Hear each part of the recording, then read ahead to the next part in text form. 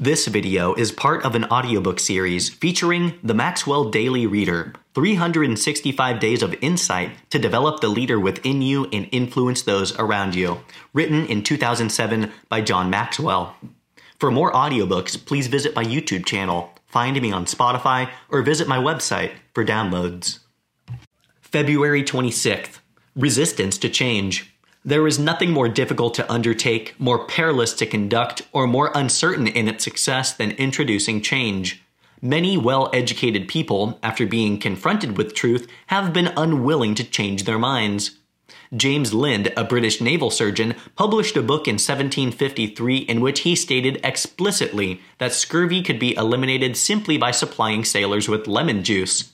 He cited many case histories from his experience as a naval surgeon at sea. He proved that such things such as mustard crests, tamarinds, oranges, and lemons could prevent scurvy. You might rightfully expect that Dr. Lind would have been highly honored and praised for this great contribution, but the reverse is true. He was ridiculed. In fact, my lords of the Admiralty and other physicians ignored Dr. Lind's advice for 40 years. One sea captain did take his advice, the now famous Captain James Cook, who stocked his ships with an ample supply of fresh fruit. The Royal Society honored Captain Cook in 1776 for his success, but the officials of the Navy ignored his report. It was not until 1794, the year of Dr. Lind's death, was a British Navy squadron supplied with lemon juice before a voyage. On that voyage, which lasted 23 weeks, there was not one case of scurvy. Yet another decade passed before regulations were enacted requiring sailors to drink a daily ration of lemon juice to prevent scurvy.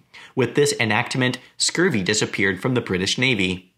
Don't let your attitude toward change or your own predisposition to avoid it create detrimental hindrances to your own personal success.